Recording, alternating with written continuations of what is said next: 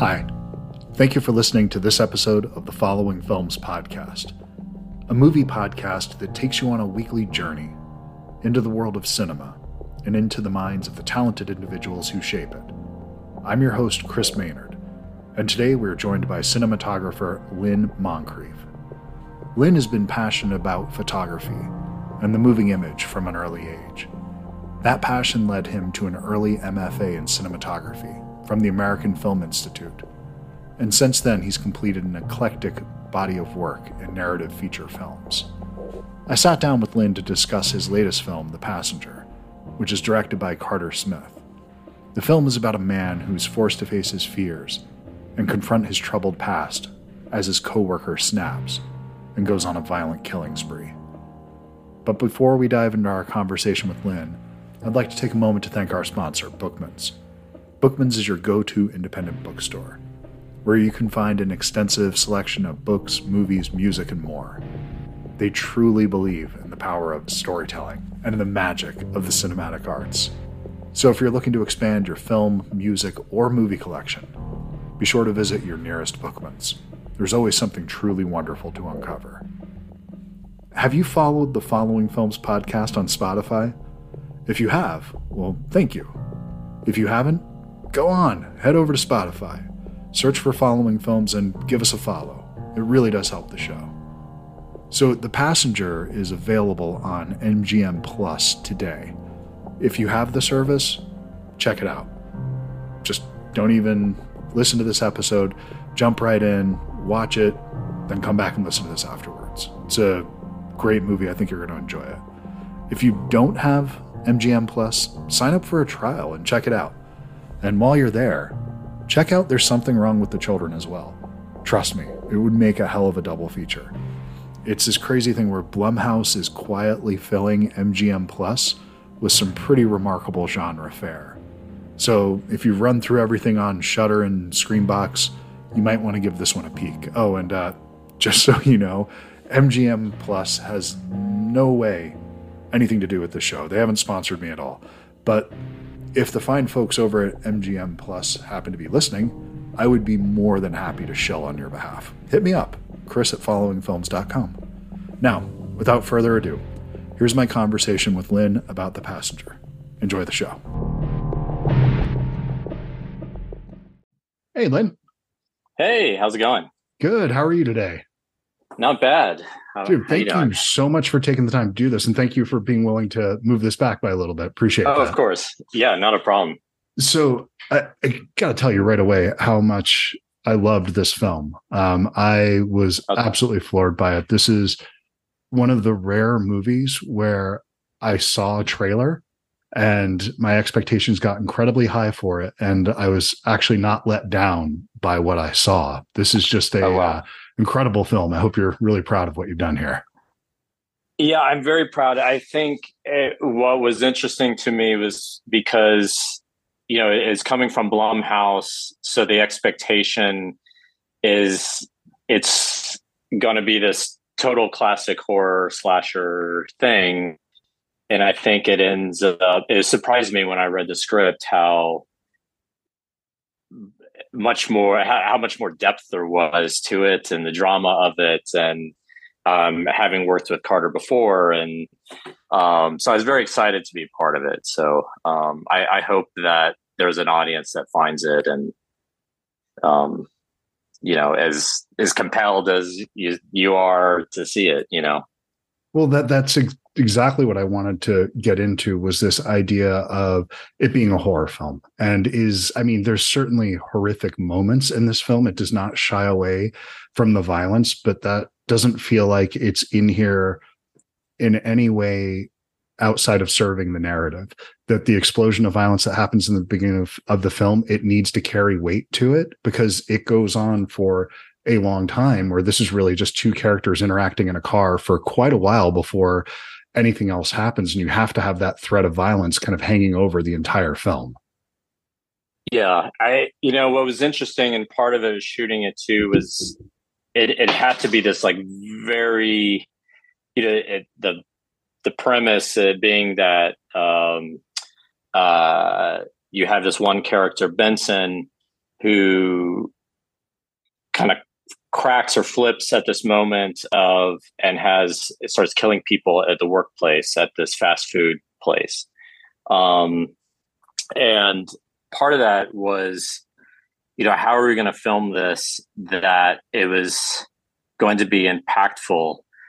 And we wanted, I think, for Carter and myself, for it to feel as realistic and from point of view of our main character as possible. To not overshoot it in a way that's like, John Wick or something that's just over stylized, sure, but just like really matter of fact. Try not to cut away from that action, and Carter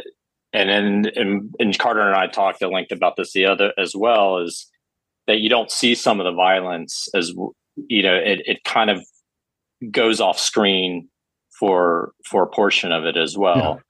Yeah. And it was really just trying to keep as grounded as possible in that violence. And certainly living in America, and we all know of like workplace violence and all these other things, it was trying to like not over stylize it in any way, that it can feel as true as the experience it could feel for our main character. Oh, and I think that comes through, because it's not something that it's not stylized, but it doesn't mean there's not thought going into what you see, that there is camera work here. There's movement that absolutely is building tension, that's supporting what you're seeing on screen. It's never doing something that's deflecting from it or giving it a sense of beauty. It's just a sense of dread, the way that you have these low angle shots in the beginning of the film, and the way you're pushing in even around like the tables in the restaurant, and these things that are just really incredibly composed shots, but they do have this very ugly feeling at the same time. Yeah. So there's thought in it. It's not something that is they didn't know what they were doing. They created something that is ugly by design. Yes, and I think that was a big. If we were going to move the camera, it had to be like very, very intentional, because the camera doesn't move often in this movie. Yeah. And that was a very conscious decision. This was my second movie with Carter. In the first film, it was all handheld. And Carter likes to have a real naturalism about his movies, which is kind of in this. There's a very dramatic, naturalistic drama in this. But he really wanted to depart from the way we had shot his previous movie. And it was really about having those very considered, composed, not moving shots. And when you move the camera, it should have like a real tension to it. And that's one of the few places right off the bat when the violence happens, the camera moves, so. And just as a side note, Swallowed, it's one of those things that it's just a film that you want to see a piece that's built around tension, and just what in God's name am I watching? That is definitely one of those films. So. Yeah. And I wasn't part of Swallowed. So that was like a very tiny micro budget that Carter did on it, but it was absolutely incredible movie. And Carter is such a great director to work with, because he can build this tension in a very simple way. Yeah. And I think it's just his maturity as a director he's unafraid of performance and unafraid of building tension, not cutting away from things. And I'm finding, at least for myself professionally, that it's a rare thing for me to have a director that's so assured in that way. Oh, well, it's both those films, and that was the connective tissue that I was drawing between these two things. It's you could remove elements of the violence completely from, both of these films, and they would still hold up, because this is both these have deeper stories that they're trying to tell through the lens of genre. It's just something that's incidental. I mean, here in The Passenger, you're clearly dealing with, gun violence, these kinds of things, but there's also this whole other idea, which is one of the main threads of it, of altruism. And when we stand up for other people, is it really just something you're doing for yourself in a way? And there's also this, where this interaction is there a net positive in any way from this? Is there anything that happens through these horrible, horrible acts that we can move on from and gain something from it? And I think that there's something incredibly profound and something that people would push up against, that they would maybe not be comfortable with even talking or thinking about things in that way, because this is not a simple "this is bad" story. Yeah, no, it becomes, and that was something that I think also fascinated Carter about this story in particular, is that, and I think other movies similar, in that you start to have sympathy for this person that has done this very violent thing, and through the course of the movie, you're drawn into this character. Not necessarily you're rooting for the character, but you're kind of emotionally pulled in a different way, and it's a very complex kind of idea. And I think that's what really attracted him to the script initially, and what he wanted to explore in the movie. Carter and I would generally just have these kind of open discussions about it, and that was one of the things he discussed. It wasn't like we were trying to pinpoint something so heady about it, but it was something he wanted to explore in that idea and with the actors. And he gives so much room for performance. When you're making this, that it is something that is absolutely character driven, where, and I use this as a compliment, this does not feel stagey at all, but you could take this material and make this into a play, because this is so dialogue driven and it is performance based, where you just want to get as close to the actors and their performance as possible and tear down any of those walls that separate you. And I think that when you have overly complex character work or these, big set pieces, that you can lose that, because this is 100% a character piece, where, watching this, it was just, I couldn't believe, it's a very sad and disheartening film, but there is a little bit of hope in it. And it's just this complex film. It's not straightforward. It doesn't spoon feed the answers, which is pretty rare. Yeah. And I think for me, from a process point of view as a cinematographer, because not that the characters are moving a lot of weight, he certainly wants to create an environment for the actors that they're not inhibited by certain marks that they have to necessarily hit, or they have to be in a certain specific lighting all the time. And for instance, in the ending, it's just this kind of, they end up in this diner in the end, and everything kind of goes down, and he wants to run the whole scene through. It's like, we don't cut. Often you'll be like, okay, we'll shoot this angle and shoot just this line, and then even though we were working a very singular camera, for Kyle's a character, he would just run the whole scene through, the whole 10 minutes, and we would just, I mean, by the end, Kyle's just exhausted. But it's kind of what he wanted from the performance, this very exhausted thing. And it's a very interesting, and for me, it's just like, how can we create the aesthetic we want, but not trying to box in actors. And every movie kind of dictates how you're going to work in that way. And with Carter, that's kind of his wants and needs, and that's kind of the process I end up kind of working with, so. Well, Kyle is almost unrecognizable in this movie, but there's not a ton of makeup. It's not anything. It's just the way, it's a physicality. It's the line deliveries he's giving. He's so embodied in this that it took me a good 10 minutes to even recognize him in the movie, that it was like, oh my God, wait, that's, and it's very subtle what the changes that he's making there, but he is just so gone in this character. This does feel like something like, oh, this is the first time I'm seeing this actor. I should really pay attention to them. Yeah, no, it was a lot of fun for me to operate camera on this, which I don't often do. And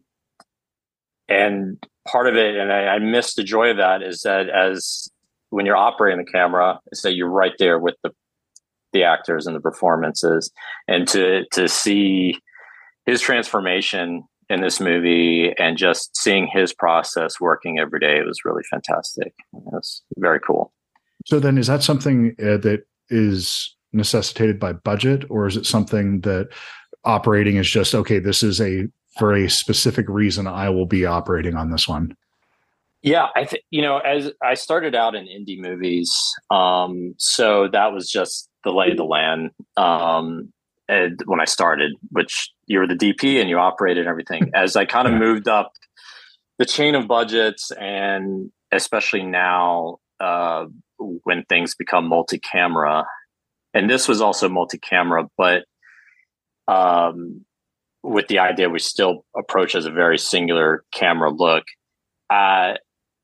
I find most often it's better that I'm sitting next to the director at Video Village, because you have those kind of creative dialogues often in front of a monitor, and you have other people around, and you want to be there to preserve that conversation creatively with the director. And then you have multi cameras, you kind of want to see what else is happening and kind of dictate to make sure that those things are done correctly with second cameras and third cameras. On this, because I had already worked with Carter, and we already had a very strong and trusting relationship, I just creatively felt kind of instinctually that I would just be better if I operated the A camera on this, because I knew kind of exactly what he wanted aesthetically. He's a very, like I said, he likes to have a very intimate set, not a lot of people and things around. And I just thought it would preserve that one extra less person be there. It can just facilitate a little differently. And knowing that, again, we already had that trust, a lot of those conversations I knew we didn't have to have at the monitor. And then I had my B camera, an operator, Chris Fleury, who's out of New Orleans, who is also my Steadicam operator, function as my B cam. But because I had worked with him and trusted him as well, it was easy for me to say, hey, can you go find this interesting shot? And I didn't have to necessarily like micromanage that. Sure. And so it was a unique situation, this particular set, where I just felt there was just a community of trust among a lot of creative people. And it just, for this particular reason, it worked out well. But the last, I'd say 5 or 6 movies I haven't operated. So it was really nice to kind of get back behind camera again. And again, the thing I miss probably ultimately is being right there with the actors. When you are at monitor as a cinematographer, you kind of lose a little bit of that rapport. And especially the last few years with COVID and having to manage that on set, it just created even more kind of creative distance. And so it's just nice to be back in the seat again, to operate. So then with COVID protocols and all those changes that happened, did your background in independent film, where you were kind of the one-man band in a lot of ways, where you're doing all these, you're a department head / department in yourself almost a lot of the times. So how did you think that helped you for the limitations of the number of people that you could have on set and all that? From initially that very first project, kind of pre-vaccine, right when production started up again, I had done a movie and they'd kept it very, very bare bones. And yes, I think certainly in many ways, I love it when it's most pared down as off as possible.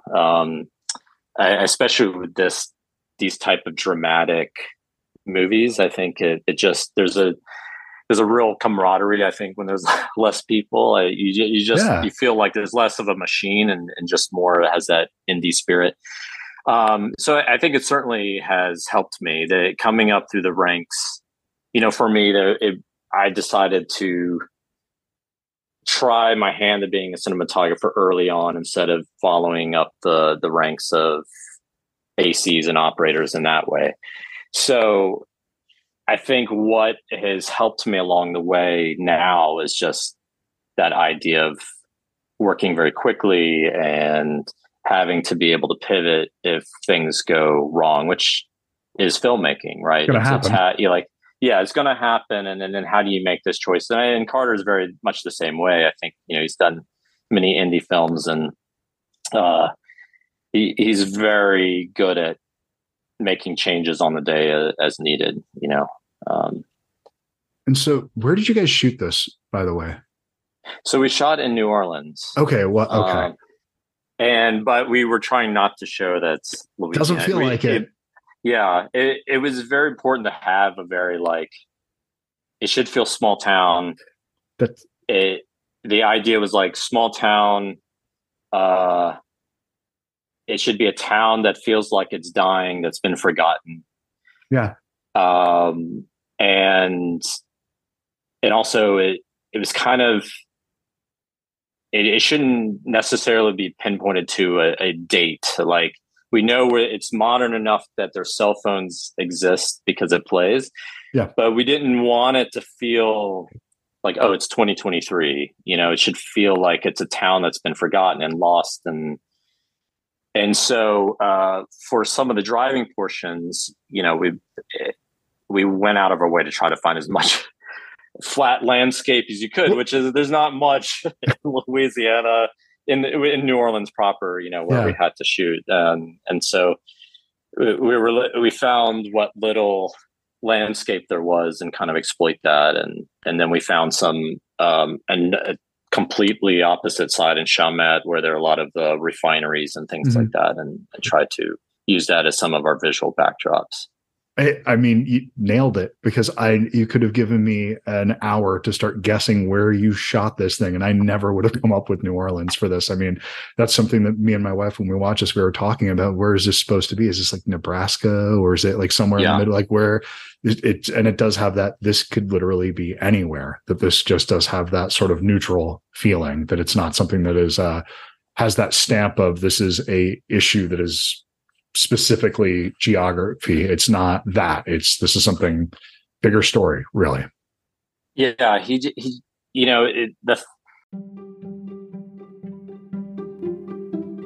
Today's episode of the Following Films podcast is brought to you by Bookman's. Do you have books, movies, or music gathering dust on your shelves? Give them a new life at Bookman's. They gladly accept trade-ins and buy used media. Clear up some space for new artistic journeys, while knowing that your books, movies, and music will find a loving home. On my latest trip to Bookman's, I found a copy of the 1946 film, Beauty and the Beast. This film is an absolute classic and a cinematic treasure that has stood the test of time, captivating audiences for generations now. This film is extraordinary. It weaves a spellbinding tale that touches the heart and ignites your imagination. From the very first frame, the exquisite artistry and attention to detail transport you to a mesmerizing realm of fantasy and wonder. Cocteau's visionary direction infuses each scene with poetic elegance, and it allows the story to unfold in a visually stunning and emotionally resonant manner. One cannot help but be captivated by the production design and breathtaking cinematography. The opulent castle, with its haunting corridors and magical rooms, becomes a character in itself. And this isn't like when people say New York is a character in the film. This is a literal character in the film. The ethereal lighting and intricate set pieces create a visual feast that immerses the audience in a realm of enchantment. What truly sets this rendition of Beauty and the Beast apart is its ability to delve beyond the surface and explore the complexities of human nature. The film delves into themes of love, sacrifice, and the transformative power of acceptance. It reminds us that true beauty lies within, and that appearances can be deceiving. The allegorical elements presented throughout the story add depth and thought-provoking layers, making it a timeless tale with universal resonance. Beauty and the Beast, it's nothing short of a triumph when it comes to storytelling and craftsmanship. A true cinematic gem that continues to captivate audiences even after decades. There's very few things you can see that were made 80 plus years ago, or almost 80 years now, I guess, if I'm doing my math correctly, that still hold up. That stands as a testament to the power and imagination and the enduring appeal of a tale as old as time. If you seek a film that transports you to a world of magic, look no further than this timeless masterpiece. I cannot recommend the film highly enough, and recommend that you go to your local Bookman's to unearth your new favorite film. Remember, Bookman's has your cool covered. Enjoy the rest of the show. He wanted and I think even in the film they're saying this, the fast food place that they're working in the beginning is shutting down, and yeah. we had to find this one place where there's nothing else around it, and the art department productions I converted it to make it look like it could be kind of a fast food type place. But that was important for Carter. Like, it should have no distinction. It should just feel like it's America. It's America. It's an American story. You're not sure, is it Midwest or not? And that early, we started shooting, I'm trying to think, in the February, maybe early March. And the concern was those fields were going to turn green. And so the first thing we shot were all of the driving stuff, anything you would see landscape, because it was important that everything look as dead as possible.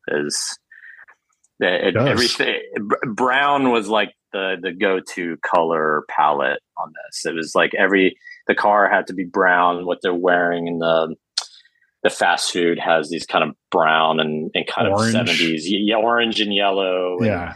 And, the landscape had to feel brown. We were a little upset that everything was so green around the kind of fast food place. We tried to do as much to kind of desaturate the color, and color timing. But for the most part, that was always, even when the Benson's house we go and it's all the wood paneling.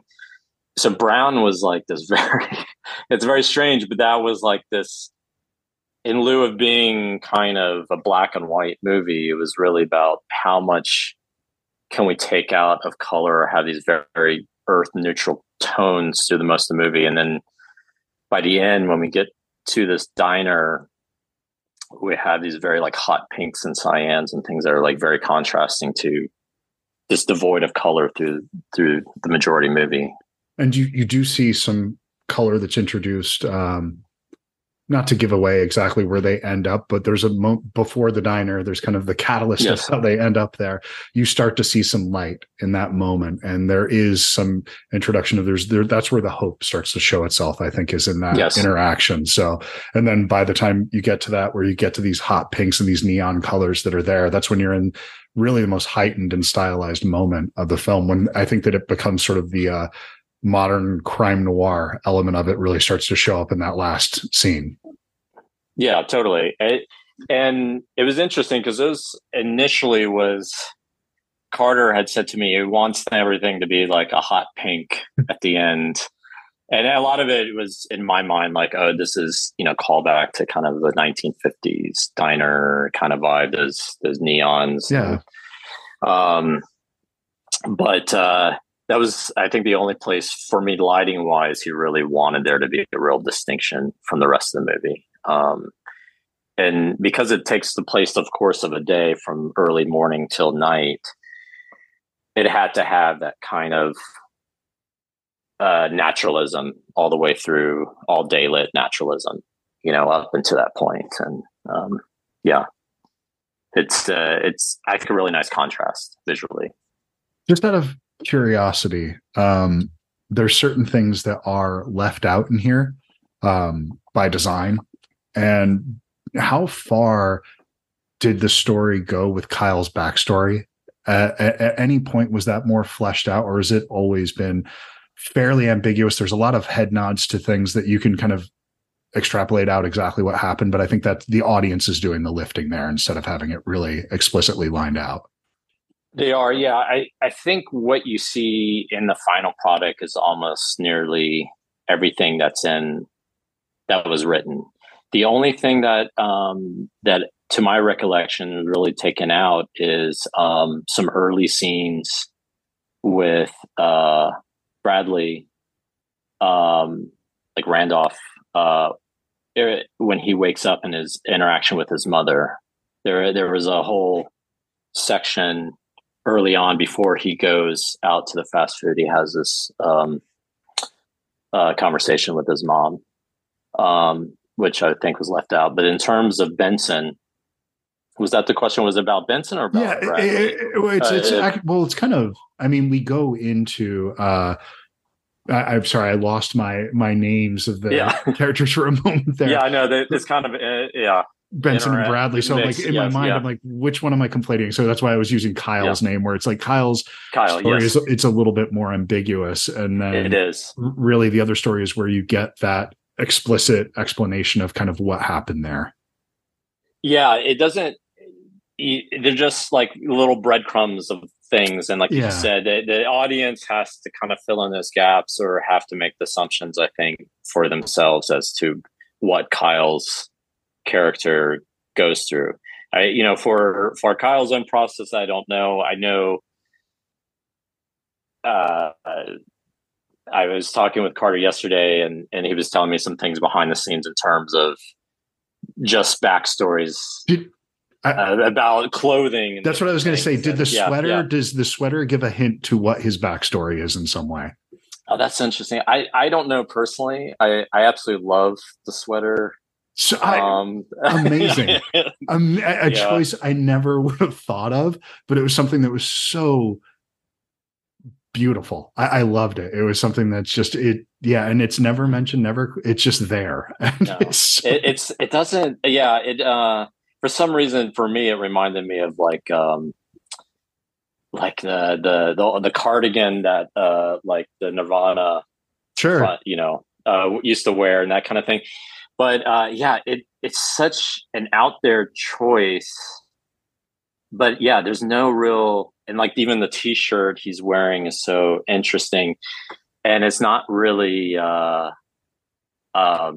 explained or anything. And I know there were conversations between the wardrobe and the costume designer and Carter and the actors, and those I wasn't necessarily privy to that. Those are things that they all together, I think, put together as a team. And I know the thing we were joking about yesterday was that Johnny's character gets these other clothes and they're really oversized for him. They get he's got blood on him. They come to the house and he's like, "Here, try these clothes on." And Carter was just telling me the kind of behind the scenes discussion of the actors and that. So I know for the actors, they had their own various backstories about how these things make logical sense. Yeah. I wasn't necessarily privy to all this. I just know from the script version, there isn't what you see in the final wasn't really left out for any of Kyle's characters. So to kind of go back to the original point, I think it's just, I think for Carter, it just was interesting that there's just only little bits and pieces and nothing's really kind of fed to you too much. That's one of my favorite things when I can feel there's a story there that they know the answer to, but I'm not being told what that is. It feels like these are choices that are being made for very clear reasons. But I don't need to be told. I don't need to be in on that. Sure. I'm kind of glad that you don't know, because I don't want the answer to it, because I kind of prefer projecting my own answers into that. And it kind of ruins it sometimes, I think, when you find out what the reality of that was. And it's probably something far better on their end than what I've come up with, but I do appreciate being given that space. It is interesting that I think there's definitely more of a trend in movies where everything has to have a reason and understanding, and that has to be a scene about that or an exposition that. And I was just watching that too long ago, the Ridley Scott's Alien. Love it. And revisiting that, it was just absolutely amazing. But what I love so much about rewatching is just these characters that you just through who they are. Like I was thinking of like the Harry Dean Stanton character, and they're like these blue collar characters, and they're talking about, are we going to get paid? And so all these things. And it's just like these conversations that you just understand who these characters are. They're not trying to give you a lot of exposition of backstory of understanding the reasons of whys of everything. Like, it doesn't have to be a logical sense. It's just throws you in an environment as you're the fly on the wall, and you don't have to understand every aspect of the character, if that makes sense. Like, no, that makes 100% sense. And that's what, to me, that's what makes a film feel lived in. And it's one of those things that you're just playing catch up. It's just literally the fly on the wall, like you were saying. That's the neo-realism thing, where it's just, let's absolutely cut out as much exposition as possible and just make this so that is just peeking over the wall and seeing what's going on in the neighbor's house. And that's your film. For me, I actually appreciate that kind of storytelling. But I got to throw out one thing about your other work, though. To me, I think Vengeance is probably one of the most underrated films of the last 5 years.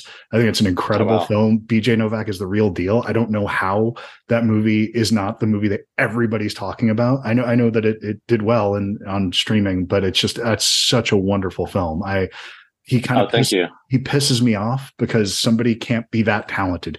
It's just, you can't give it all to one person. So it's, in a strange way, it's almost a companion piece to this movie, because it's about this exploration of America and kind of psychology of that and all these things. And I was blown away when I read the script. I mean, and I was so honored to have been a part of it. It wasn't an easy movie to make, because we did get shut down because of COVID. We started shooting in March 2020.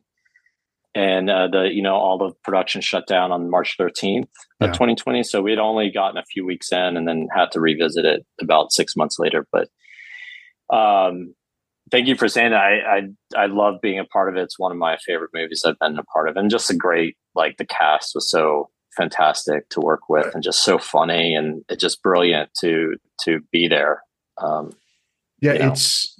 think people overly compare other films to the work of the Coen brothers, but that felt like something that could have absolutely been that space for performance is the key to both those films for me. And I think that if that's your style, it's that your style doesn't get in the way of actors, that's an important one. And those are the movies I love watching also. Yeah. So I think it's kind of just a reflection of, I want, for the movies that work well like those, I think it's the same, really reflecting on the movies I love watching. Awesome. Well, thank you so much for taking the time to do this today, man. I really appreciate it. It was a pleasure to meet you, and congratulations on the films, man.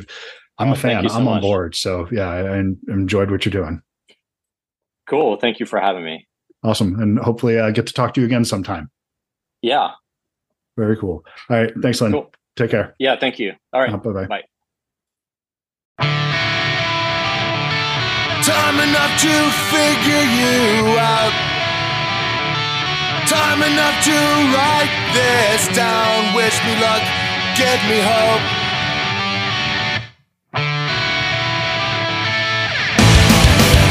So I fall one more time, and I'll say I can't see you. Fell down into the bathroom, fade out into the background.